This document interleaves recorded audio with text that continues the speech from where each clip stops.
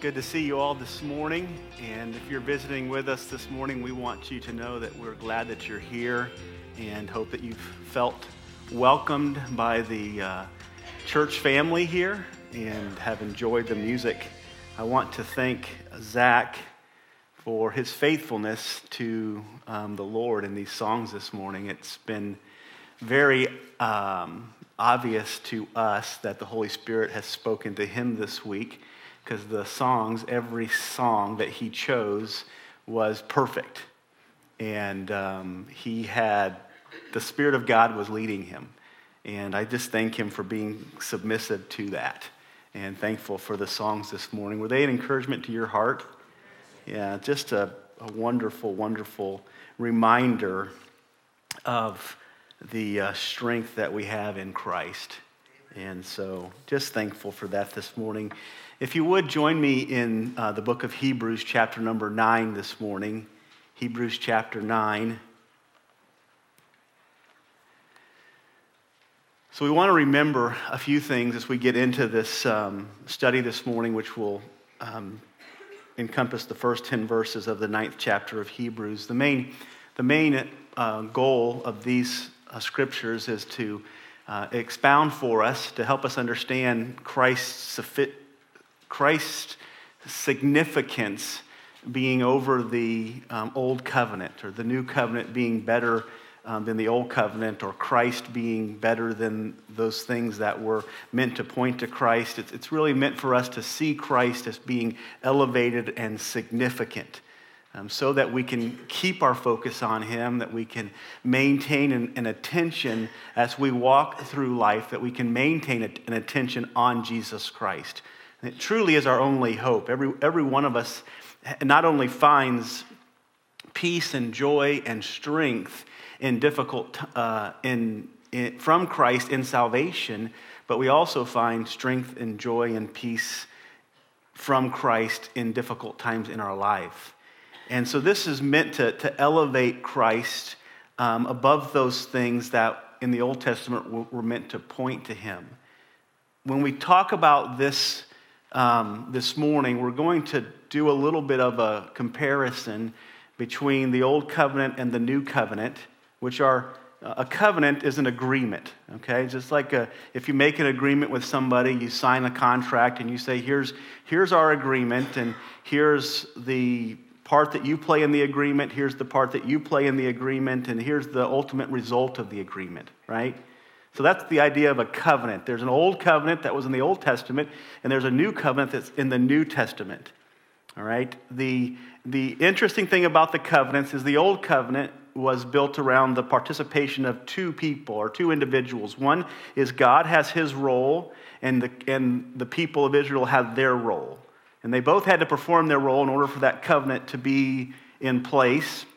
And ultimately, that covenant led to intimacy with God. It led to fellowship with God. And we want to remember that God created us. If you go back to Genesis chapter number 1, God created us primarily so that we could fellowship with him, so that he could display his glory through fellowshipping with his people.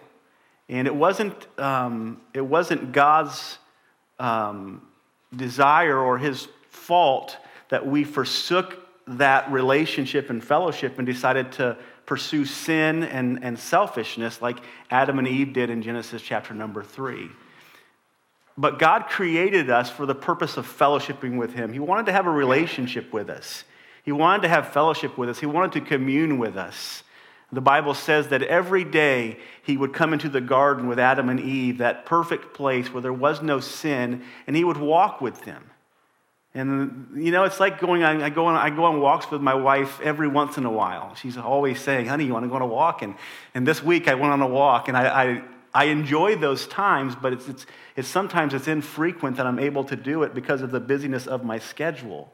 But if you can just picture that time where you just go on a walk with someone that's very special to you, someone that you have an intimacy with, someone that you have a relationship with, someone that you love and you care for, and you just like to talk to them, and you just walk and keep on walking, and you talk and you communicate. That's the type of relationship that God created us to have with him.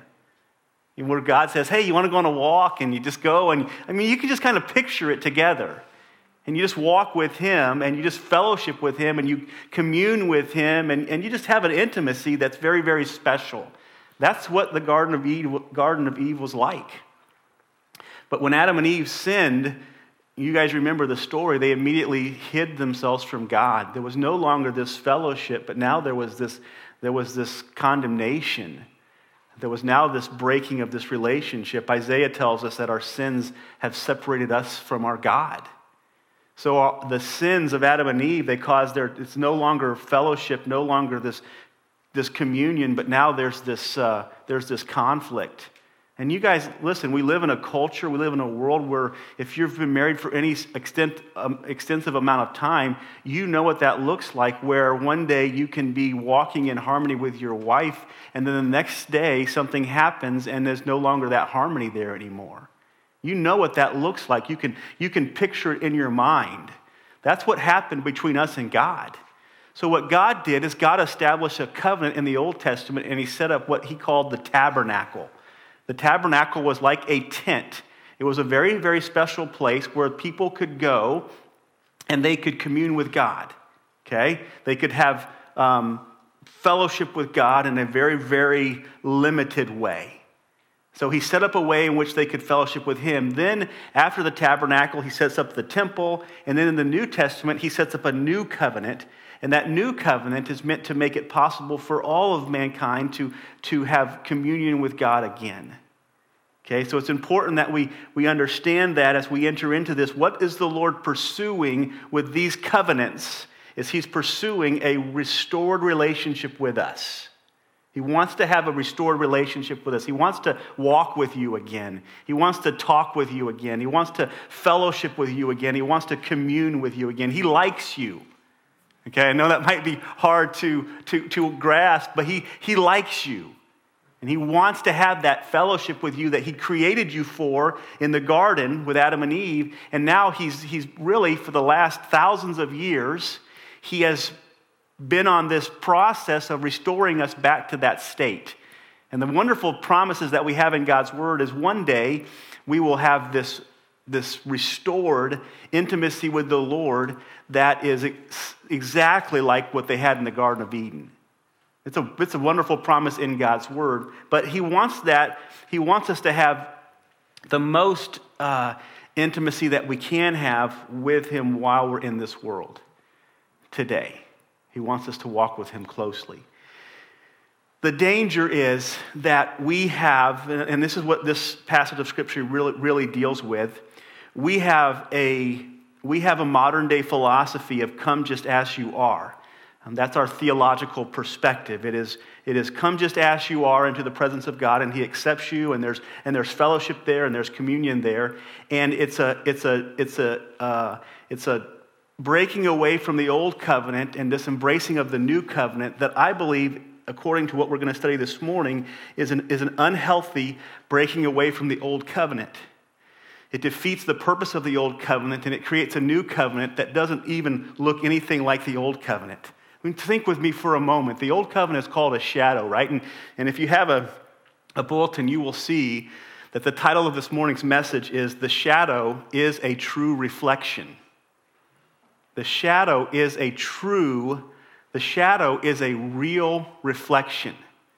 If somebody were to send you a document and say, this is a copy of the original, and you were to take that and you were to read it and to study it, and then one day you were to see them. Matter of fact, I have a story written down here. This is a true story that one time I had somebody present me with a document. This was in my executive years before I was in the ministry, that somebody presented me with a document, and they said, here, read and review the document, and then we'll get together and you can sign the original and we'll have an agreement together. So I read and studied the document and was ready to sign and set up a time that we could meet and sign this document. I came to this individual and we sat down together and he presented the original document, and you know what? It was nothing like the copy. It didn't look anything like the copy of the original. And I said, this is not a copy of what you presented to me because they're different. And he went on to say, well, no, they're not that different. There might be a few little changes in there, but they're not that different. Well, at that point, I had began to doubt his integrity, which would be a natural thing to do, right? And I began to doubt his integrity, and so we never did come to a point where we were able to come to an agreement. Because I did not trust him for him to say to me, this is a copy of this, and they not look the same, right? Does not God call the new covenant a copy of the old covenant? Does he not say it is a copy?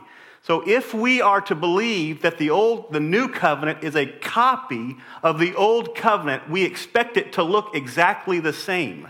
Do we not?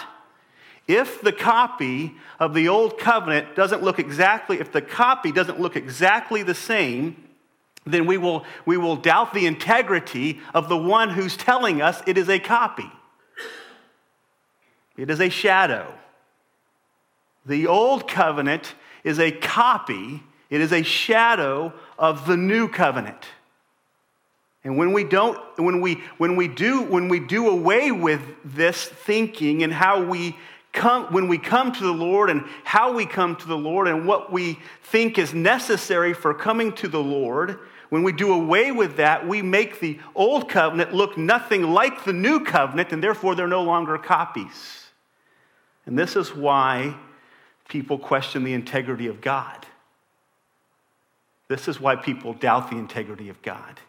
This is why people question God's honesty, the significance of his word. We want to see in these 10 verses that the old covenant is the same as the new covenant. We want to see the similarities. We want to see the harmony that takes place between the old covenant and the new covenant. One is a copy of the other. One is a shadow of the other. When you see a shadow, you expect, and the idea of shadow is not the little thing making the big shadow in this case. The idea of a shadow is that you are making a shadow. You expect them to look similar. These 10 verses, and really the whole of chapter number 9, we're not going to unfold it all this morning, but we'll unfold 10 verses. The whole emphasis of chapter number 9 is to show the agreement between the old covenant and the new covenant. It's to show the harmony that's there. And in the end, hopefully we'll land where we need to land. Because there is one distinct difference between the old covenant and the new covenant. One distinct difference. And it's not a difference in the covenant. Okay? We'll find out what it is here before we're done. Let's read together, if you would. Join me in Hebrews 9. Now, even the first covenant, now notice, if you go back to chapter number 8, the chapter is all about the supremacy and the superiority of the new covenant based upon Christ. In other words, Christ is superior to the Old Testament, to the first covenant priest, right? Okay? Christ is also a priest. So you have priest under the Old Covenant, you have priest under the new covenant. It's the same, isn't it? The difference is not that you have priest and you don't have priest. The difference is the person that is standing in that role. The difference is the one who is accomplishing. So here's what he's saying in chapter number 9. He's saying, hey, don't be surprised that you have regulations for worship. Don't be surprised that there are regulations that you have to go through certain parameters in order to enter into the presence of God. Not just anyone can enter into the presence of God. And he says this in verse number 1. He says, even the Old Testament had parameters. So we want to remember this. The emphasis is the fact that the New Testament doesn't minimize the parameters of entering into God's presence. It maximizes them. It elevates them. It's Matthew 5 where he says, in the Old Testament I said, if you want to be in my presence, you should not commit adultery. But in the New Testament I said, you should not even lust after a woman. In the Old Testament I said, you should not commit murder. In the New Testament I am saying to you, you should not even hate someone. It's an elevation of the law. It's not a minimization. We live in a mindset We live in a culture that says God doesn't demand anything of us anymore. God doesn't require anything. Just come as you are. This is error. This is flaw. By embracing this, we minimize the significance of Christ. We minimize the significance of what he has accomplished for us. By minimizing the requirements of entering into God's presence, we ultimately lead people to believing that they can enter into God's presence without Jesus. And therefore, people think that they're coming into God's presence on their own, in their own strength, in their own righteousness, and quote unquote, worshiping God outside of his parameters and outside of his requirements. He says, I'm going to read on. He says, now even the first covenant had regulations for worship and an earthly place of holiness. And again, what's he doing is he's comparing the two. He's not contrasting them, he's comparing them.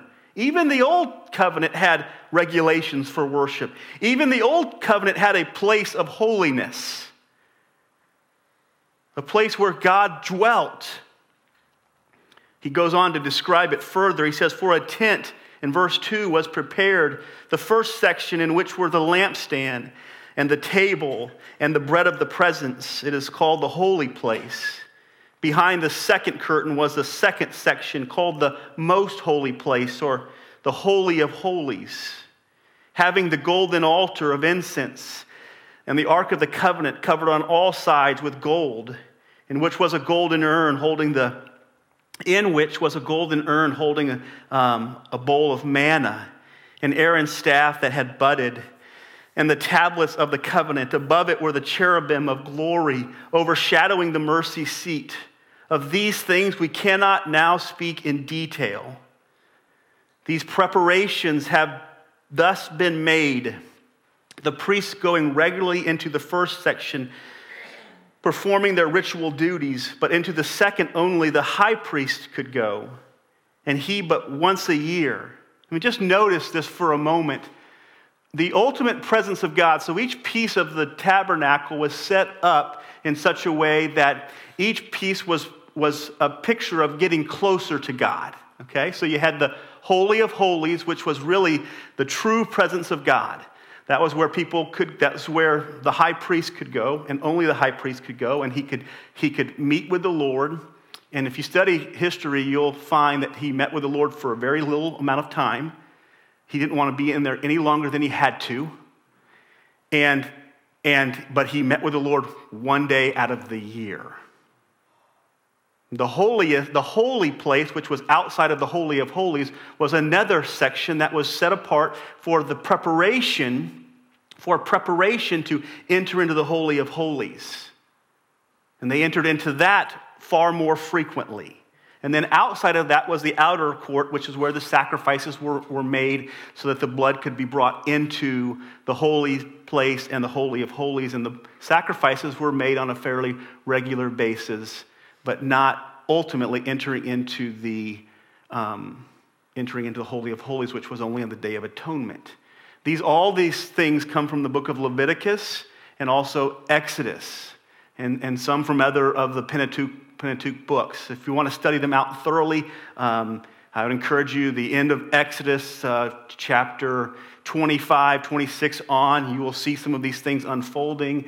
Leviticus, I believe, chapter 17 kind of on, you'll see some of this stuff unfolding. Sometimes these books of the Bible kind of like, what does this mean? What is this all about? Listen, really, when you see what it took to enter into the presence of God, when you see what God required for his people to come into his presence, you will then begin to maximize Christ. You'll begin to see Christ for all that he has fulfilled and accomplished for us. So he entered in once a year, and he didn't enter without taking blood. And you guys know the requirements for the blood. It had to be pure. It had to be the first year lamb. It had to be lots of requirements that had to take place for this for this sacrifice to be acceptable. If there wasn't acceptable blood brought, the priest would not be accepted and he would die. History would tell you that they would tie a rope around the high priest so that if he didn't come out in a period of time that they could then drag him out. Because entering into the presence of God was that serious. We don't take it very seriously today, do we? When you think about worshiping God, we just think of it as kind of a fun thing. But when we are entering into the presence of God, and worshiping God can be, the idea of worshiping God and entering into his presence, it's the same thing. That's why it says in verse number 1, there are regulations for worship. It's the same thing. This was a serious, serious moment. Entering into the presence of God was a serious, serious thing. He says in verse, at the end of, let's see here. Oh boy.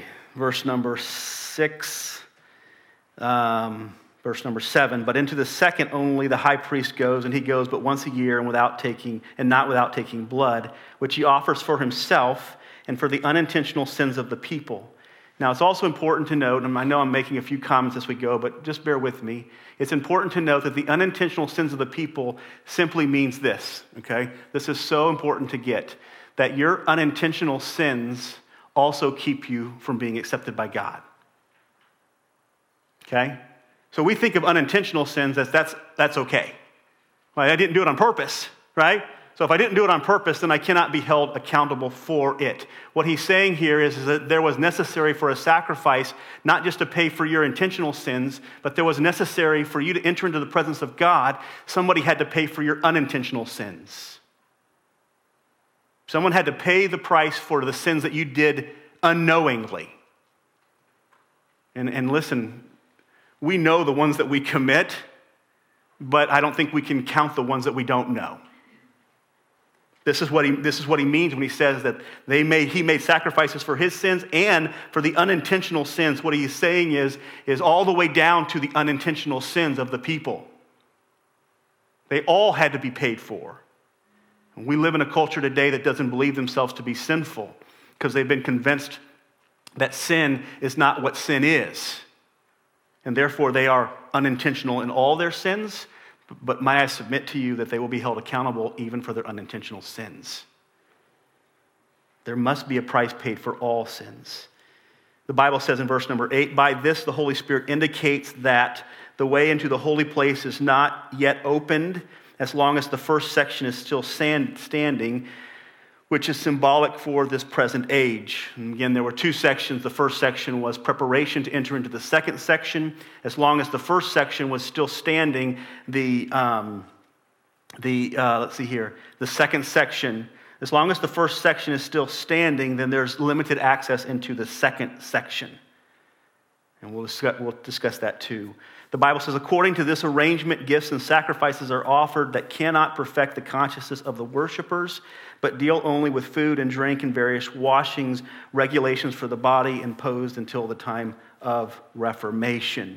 And I'm not going to spend a lot of time on that idea of Reformation, but the word is describing the time of change, the time of transformation, the time of a new beginning.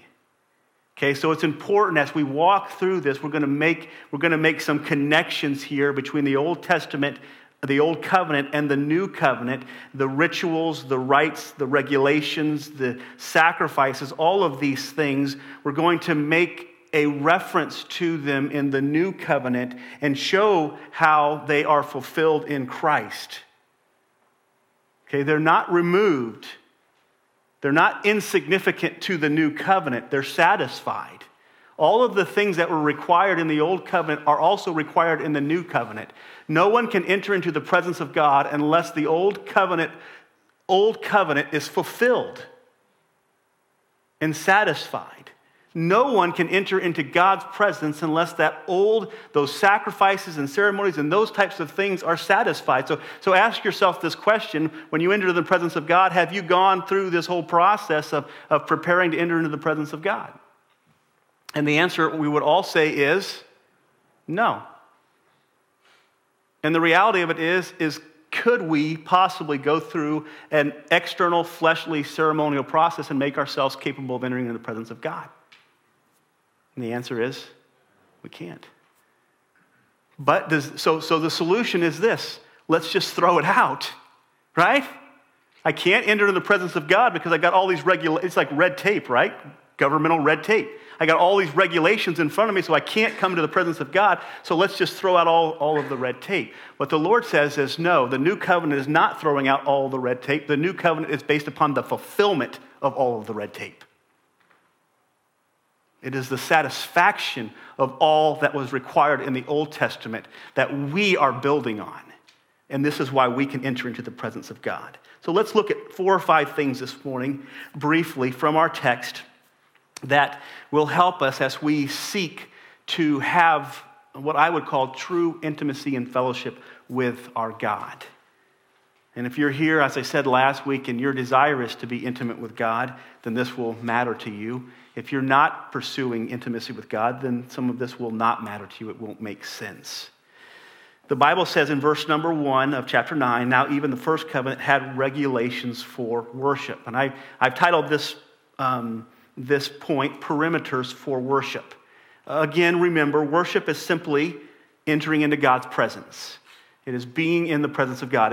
It would be the same as the high priest entering into the Holy of Holies and being in God's presence. So regulations, that's the word that's used here. Some of your versions probably say a different word, but that's the idea. The word means the right by law, an ordinance, or something that is ordered or ordained by God, or an established process. Okay? This was a process, this was an ordinance, this was a law that was put forth so that so that mankind could enter into God's presence and then fellowship with him in a limited way. We want to note a few things about these regulations. Not just anyone could enter into God's presence for worship. Not just anybody could enter into God's presence for worship. Matter of fact, there was a process of priest and high priest and then people who had to go through these processes in order to enter into God's presence for worship. And we know a few things about the priest. Number 1 is that they were chosen by God. They were appointed by God and they were anointed by God. In order to enter into God's presence, the priest had to be chosen. They had to be of the tribe of Levi. God chose the tribe of Levi to carry out this role. They had to be of this tribe. There were characteristics that God chose to bless or to minister into these people so that they could enter into God's presence, because not just anyone could enter into God's presence. The tabernacle was set up to where that there was only one gate, an Easter-sided gate, and that they only could enter into that place, into that gate, into the tabernacle area, the outer area, if they went through that gate. Right? Remember what John says about him, you remember what Jesus says about himself in John chapter number 10? He says, I am the door. I am the gate. He says, if anybody comes in by me, they will find pasture. But he says, but there are some who try to come in another way. There are some who try to climb in over the fence or try to get in another way. He says, these are imposters. They're not true believers because they do not come through the gate. There was one entryway, there was one place through which they could come into the tabernacle area, the outer courts, and they could be accepted in that area. And beyond that, there was the holy place and the Holy of Holies, in which there were large curtains or veils that separated the people who were in the outer court, who were just common Jews. Common Jews could go into the outer court. They could bring their sacrifice with them. They would present it. The priest would make the sacrifice in the outer court, bring it into the Holy of Holies or into the holy place, and then the high priest would take the atonement sacrifice, which was once a year, and bring it into the Holy of Holies, the holiest place. But in each situation, there were parameters for who could enter into each section and who could not enter in. And again, we see this scenario playing out for us in John 10 with Jesus calling himself the door. We know that we can only enter into God's presence if we come through and in Christ, right? This is the picture. The Old Testament had this ceremonial, ritual, visual aid for us to know that we cannot enter into God's presence. We cannot worship him unless we come through the gate. And who is the gate? The gate is Jesus. Jesus says in John chapter 14, I am the way, the truth, and the life. I am the way. We only enter in, and no one comes to the Father unless they come through me. We only enter into a place of worship with God if we come through and in Christ Jesus. We cannot go in some other way. If we do go in some other way, we are imposters. People who try to worship God in some other way other than coming through Christ are imposters, and they will be dealt with as imposters. They are tares that's growing up amongst the wheat. Here's what the Lord says to do about tares that's growing up amongst the wheat. He says, leave it until the end. He's like, don't pluck it up, because if you pluck it up, you'll pluck up some wheat too, right? Leave the tares there. Leave the imposters there. He says, at the end of the age, I will send my angels. They will come and they will pluck up the tares that have grown amongst the wheat, and then they will bind it up and do what with it? And they will cast it into fire, which is a picture of what? It's a picture of eternal condemnation in hell. They will bind up the tares, those who have come in to worship God without going through Jesus Christ. Okay? Go back to the Old Testament and be like somebody that wants to come in and worship God in the tabernacle, but climbs over the fence because they're not Jewish people. That was a requirement. This was for the Jewish people. They were not accepted through the gate, so they tried to come in another way. Or they might not be a priest, and they might think, well, I'm going to go into the holy place. And they would be rejected because they were not qualified to enter into that place. Or I'm not the high priest, but I'm going to enter into the Holy of Holies. And that was not something that you saw commonly done, because there was an extraordinary fear over entering into that place because death awaited those who entered inappropriately. There was a level of grace that might have happened to those who entered into places outside of that, but that was a place where if somebody entered in unworthily, immediate death. So you see that God has these parameters set up for which, who and when and how people could enter into his presence, how people could come and worship him, how people could come and be in the presence of God. And this was no small thing. A few occasions in the Bible where these things are distorted.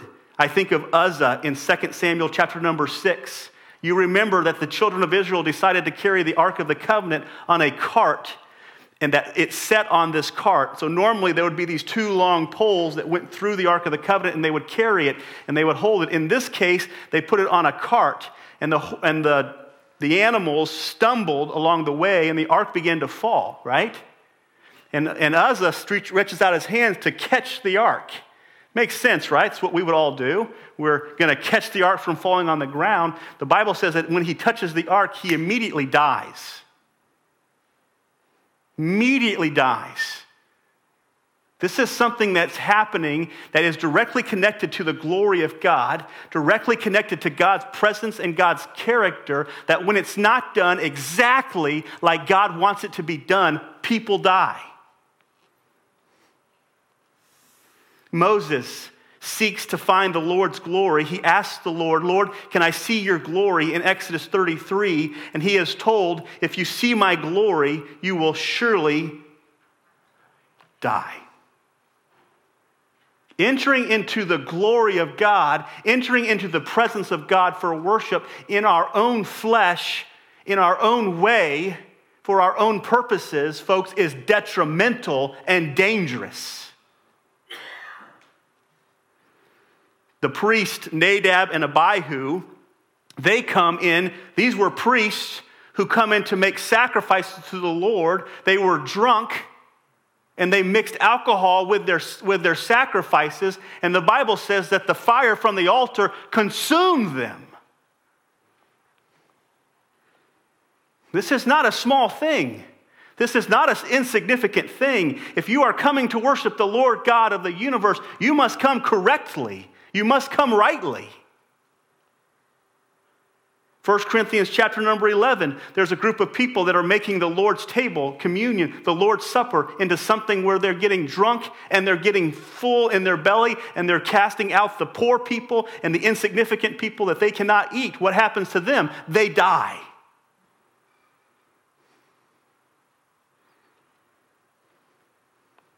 Parameters. God has parameters for people who worship him. This is not an insignificant thing. In Acts chapter number 5, you'll remember the story of the name is escaping me. Somebody tell me. Ananias and Sapphira. Thank you, brother. They came into the Lord's house, said, we brought all of our money from the sale of our home. They lied to the Lord. You know what happened to them? Anybody want to guess? They died. Dropped dead on the spot. This idea of entering into the presence of God is no insignificant thing. It's no small thing. When we come to worship God, we believe ourselves to be entering into his presence. We believe that he is here with us in all of his glory, with all of his holiness, justice, and righteousness, with all of his grace, mercy, and kindness. We believe that we're entering into the presence of the one who created all things, who sustains all things, who is the judge of the universe, who is perfectly righteous and holy in every way. We are entering into his presence. God, please help us never to take that lightly.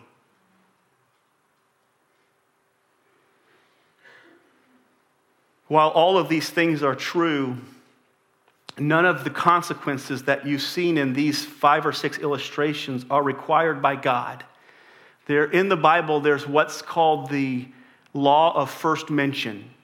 And what the law of first mention is once you see something happen in the Bible, it's a standard by which everything else could be treated, but it's not always treated that way. So I believe that there have been other people who have lied to the Holy Spirit, but haven't died. I believe that there have been other people who have taken the Lord's Supper in an incorrect way who haven't died, right? Would you guys agree with that? But the law of first mention says this: if God so desired to show his justice towards us, he could do those things and be righteous in doing it. In other words, he set a standard. If you're going to enter into my presence, if you're going to worship me, if you're going to do the things that I require of you, you better do it right. You better do it right. This is the parameters of worship. These parameters make it impossible, note this, these parameters make it impossible for any man to enter into God's presence based upon his own merit. Let's not throw the parameters out. Let's embrace the fulfiller of those parameters. Let's embrace the one through whom we can enter God's presence because he has satisfied. So all of these parameters, all of these requirements, Jesus Christ perfectly satisfied. These parameters should cause us to have a humble heart towards ourselves and should cause us to have a faithful heart towards Christ for us to experience true worship. So the first covenant, the old covenant had regulations. The new covenant has regulations. The second thing that we see is a place of holiness. A place of holiness. So we start with parameters for worship. We go to now a place of worship. In the Old Testament, it was called the tabernacle or the temple. It was also in the Garden of Eden, it was a place of worship. In the New Testament, we have the temple or tabernacle as well, but we also have the church. But specifically, we are indwelt by the Spirit of God. But these are places of worship. Exodus chapter number 26 describes these places of worship, and also our text describes some of the details. And I want to just walk through some of these details with you so that you can get a grasp on the significance of the makeup of this tabernacle. In the wilderness, a tent that was movable, but it was not insignificant. It was significant. Some of the terms that came to my mind as I was thinking about and meditating on the tabernacle in the Old Covenant, and some of the words that came to my mind, number one was precision. was precision. Everything about it was precise, to the point where the Holy of Holies was a perfect square, 15 by 15 by 15. The Holy of Holies was a perfect square. You say, that's insignificant. It's not insignificant. It was the place where God's presence dwelt. What better place than for it to be in a perfect place? And obviously it wasn't perfect, but it was a picture of that perfection that his dwelling demanded. Precision, detail, purpose, beauty, value. When I say purpose, I just mean that everything in the tabernacle had a purpose. None of it was flippantly placed there. Well, I think I'll have some lamps over here and some bread over here if we get hungry. Everything in the temple and the tabernacle was purposeful. Everything in the tabernacle was symbolic. It was real, but it was presenting or painting for us something about Christ. And everything in the tabernacle was holy. You also see in the tabernacle great value, priciness. Gold is used and overlaying everything that's put into the tabernacle, ornateness. And we see even some churches today that try to match this. Some churches of certain religions that try to match all of the gold and all of those things. They miss the true picture that the tabernacle was pointing to, the true tabernacle, Christ. And they want to still create that, but that's not the issue. Is not to recreate the old tabernacle. The issue is the old tabernacle has already been recreated, and it's Christ. That's why he says, I will tear this tabernacle down, and in 3 days I will rebuild it. And he says, what I'm speaking of is my body. I don't want to get ahead of myself, but we'll get there. It's so encouraging and so strengthening. So the tabernacle was this holy place, this precise place, this purposeful place, this symbolic place. Only priests could enter. We talked about that. Only those who were ceremonially pure, only those who were set apart, sanctified, could enter into the holy place. It was a sacred place. It was a set apart place, a sanctified place. Listen to what the Lord says in Hebrews 12 and verse 14 as instruction to us. He says, strive for peace with every man and for holiness, without which one will never see the Lord. Strive for peace with every man and holiness, without which one will never see the Lord. There was this perfect holiness that was required ceremonially in the Old Testament, but not ceremonially in the New Testament. The perfect holiness that's required for anyone to enter into God's presence is a real perfection. A ceremonial perfection in the Old Testament because there was no one perfect. A real perfection is required for anybody to enter into God's presence under the new covenant. You there? Anybody entering into the presence of God on their own today? It's the same.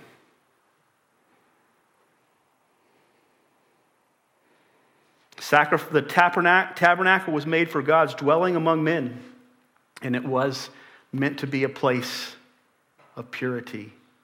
All that was in the tabernacle, let's walk through those really quick. All that was in the tabernacle represented God and pointed to Christ.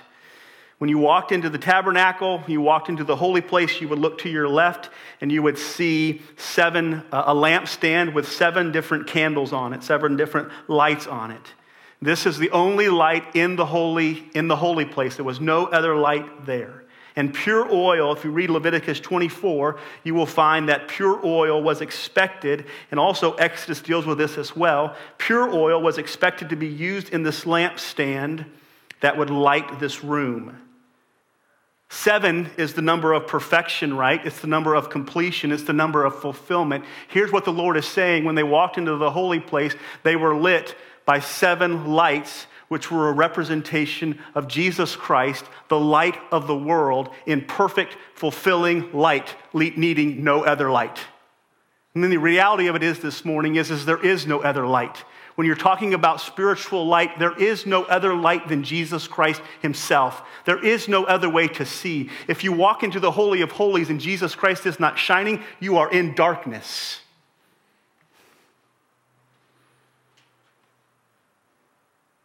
He is not just light. He is the perfect light. He is the complete light. He is the fulfilled light. He is all the light that we need.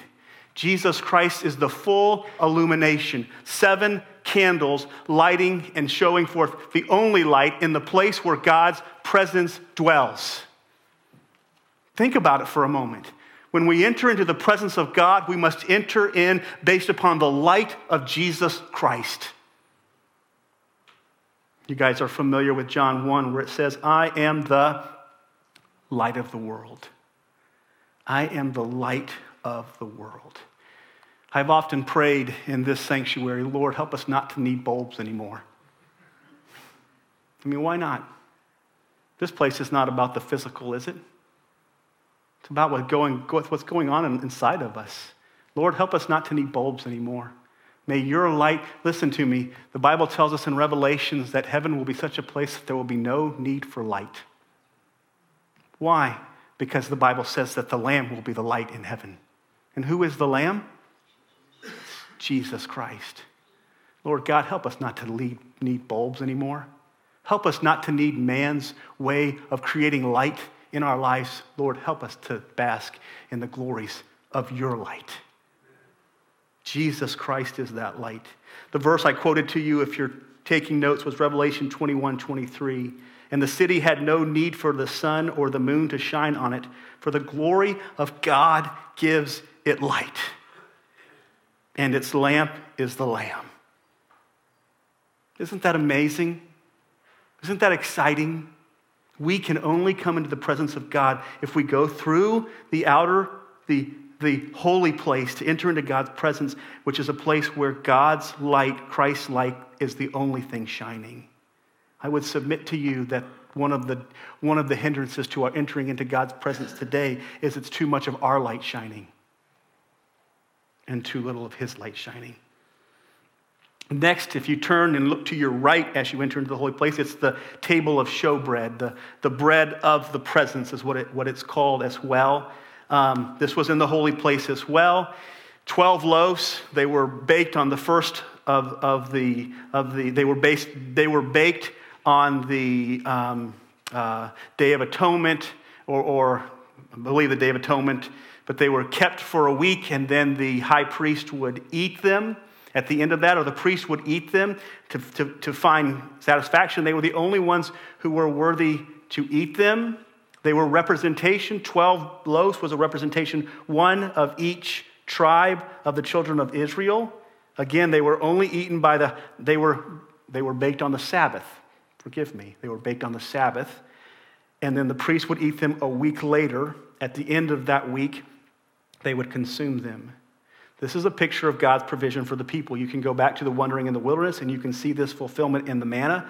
But more than that, Jesus Christ says in John 6, I am the bread. You cannot come into the tabernacle without going through the gate. And Jesus says, I am the gate. You cannot have light in the holy place without having these 7 candles lit. And Jesus says, I am the light. You cannot have sustenance without eating the bread. And Jesus says, I am you guys, we're getting there. We're getting there, amen? Now you walk past these two symbols of Christ, and you walk to the end of the holy place. Some believe that the altar of incense was in the holy place. Others believe that the altar of incense was in the Holy of Holies as you walked through the veil. And there's some honest debate over that. The idea was, as you entered into the holy place with this altar, after passing through this altar of incense. And this incense was where they would take the coals from the sacrifice offering, where the sacrifices were being made. They would take the hot coals and they would put them on the altar of incense, and that would be an aroma to God. It's also a picture in the scriptures of the prayers of the saints. It's set in the center right before or right after the veil would open as you entered into the holy place. So you picture this prayer of the saints. When you think of the prayer of the saints, the idea is intercession. As the high priest would enter, there would be people all outside and they would be praying for him. They would be interceding for him as he entered into this most holy place, that God would accept him, that God would accept his sacrifice, and God would deliver his people from their sins. That was the prayer of these saints. That was the intercessory prayer of the saints. Jesus Christ is called our intercessor. Jesus, in the same way that this altar of incense sits there with representing the intercessory prayers of the saints, in the same way, Jesus Christ is our intercessor. Revelation 5 and verse 8, the Bible says, "And when they had taken the scroll, and the 4 living creatures and the 24 elders fell down before the Lamb, each holding a harp and golden bowls of incense, which are the prayers of the saints." Who is our intercessor? Jesus Christ is our intercessor. Hebrews 7 and verse 25, the Bible says this. We've just focused on this a few weeks ago. "Consequently, he is able to save those to the uttermost who are drawing near to God through him." We're drawing near to God through him who ever lives to make intercession for us. We draw near to God through the intercessory prayers of Christ. That is the altar of incense. Now we get to the Ark of the Covenant. This is the one, likely the one furniture in the Holy of Holies. The altar of incense, or the Ark of the Covenant, consisted of a few elements. I'm just going to walk through them very quickly. The top of the ark was called the mercy seat. Okay? On the top was the mercy seat, and then there were 2 angelic beings that were hovering over the mercy seat. The Bible says that is where God met man. Exodus 25, if you want to read it in verse 22, God meets man at the mercy seat. And it's a wonderful thing, because if you understand what mercy is when men don't get what they deserve. Okay? So whenever we meet God, just remember this. Whenever we meet God and are accepted and not condemned, it's always based upon what? It's always based upon mercy. 100% of the time, it is mercy if you meet God and are not condemned. This is where they meet God. The same Greek word is used in 1 John 2, which is describing the propitiation, that Jesus Christ was the propitiation for our sins. In other words, this is the place where God's wrath is satisfied towards mankind, and mankind is accepted. The reality of it is this: when the high priest would leave the Holy of Holies and leave the holy place, and the people would see him, they would celebrate because they knew that they had been accepted by God for a season. So the top was the mercy seat. This was where the blood was sprinkled from the sacrifice. The blood was sprinkled on the mercy seat. Okay, so just notice this. Follow with me, if you will. There were 3 ingredients in this ark. 3 ingredients, okay? You remember what they were? The tablet of the 10 Commandments, right? The budding rod of Aaron, when Aaron's rod budded, and then the bowl of manna. Okay, so these 3 things were in the ark, and on the top was the mercy seat where the blood was sprinkled. The ark was sprinkled with blood, and all of these things were in the ark. Okay, so we could say that the manna, that the 10 Commandments, and that Aaron's rod budding were all under the blood. They were all under the blood. The mercy was over, the blood was over the 10 Commandments. The blood was over the rod of Aaron budding. The blood was over the manna. So let's think about it for a moment. What did the 10 Commandments represent? The 10 Commandments represented God's people in rebellion against God. God's people, when Moses brings the 10 Commandments down off the mountain the first time, do you know what he finds the people doing? Worshiping a golden calf. Do you know what the Ten Commandments tell us? The Ten Commandments tell us that we are guilty. The Ten Commandments tell us that we are unworthy, that we are incapable of entering into God's presence on our own. The Ten Commandments represents man's inability to obey God's law. The Ten Commandments represents man's inability to enter God's presence. But the Ten Commandments are they're under the blood. Isn't that good to know? The Ten Commandments are under the blood. The bowl of manna, what did the bowl of manna represent? Do you remember why God sent them manna? Because they were what? Because they were grumbling. They were murmuring. They were complaining. We're hungry. We need food. Murmuring and complaining. God gives them manna. But you know something? Murmuring and complaining are under the blood. Do you remember when God made Aaron's rod bud in the book of Numbers? Does anybody remember why Aaron's rod had to bud? Because somebody else wanted to be priest. Somebody else wanted to take that role. Didn't think Aaron should be the one that would be priest, but if you remember correctly, Korah thought he should be the priest. You know what the Lord said to him? I will show you who will be priest. Aaron will be priest. Aaron is the one that I chose. He brings in these staffs from all the different tribes of Israel, and he says the one that buds is the one that I'm going to bless. The rebellion of God's people is under the blood. It's under the blood. Meaning that here is, if you could capture in 3 simple phrases, rebellion, complaining, and disobedience would be the 3 sins. Listen to me, they're the 3 sins of our day too. They would be the 3 sins that the children of Israel were most known for, and by the grace of God, they are under the blood.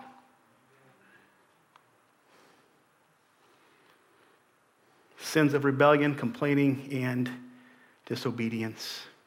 But in the ark, they were under the blood, and they were under mercy. This is a picture.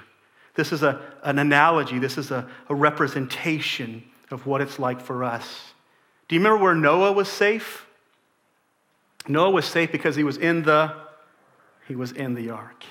Do you know where the 10 Commandments and the rod and the manna was safe? Where it was in the ark. Do you know where we're safe? Where are we safe? When we are in the ark. And I'm going to close. I'm going to have to finish this up next week, but I want to close with this thought. 106 times in the New Testament and 100 times in the church epistles, the term "in Christ" is used. Do you know how we enter into the presence of God? Do you know how we enter into the presence? Listen to me. All of the rules and regulations are still there. All of the parameters are still there. All of the perfection is still demanded.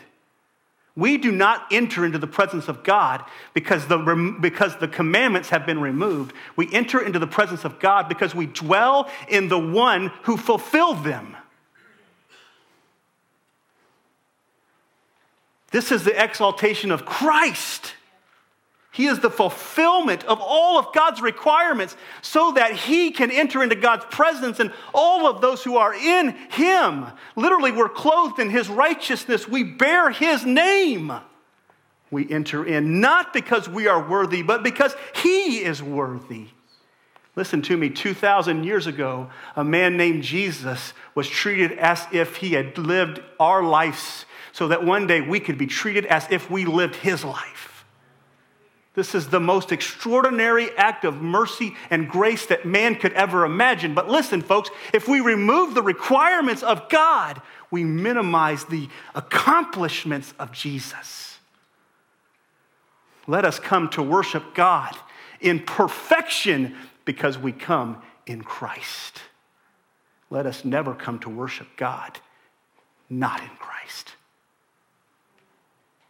The Bible tells us in 2 Corinthians 5:17, therefore, if anyone is in Christ, He is a new creation. The old things have passed away. Behold, all things have become new.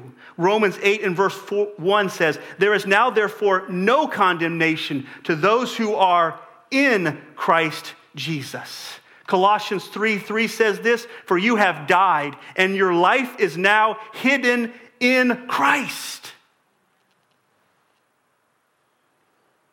The hope that we have this morning of entering into the presence of God for what I would call true worship, true intimacy with God, true walking, true fellowship with God. The only way that we can enter is if we are in Christ, and the only way to get in Christ is by faith.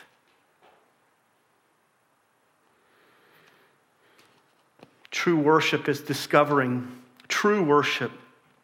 result of discovering Jesus Christ as the only light. It is the result of discovering Jesus Christ as the true bread.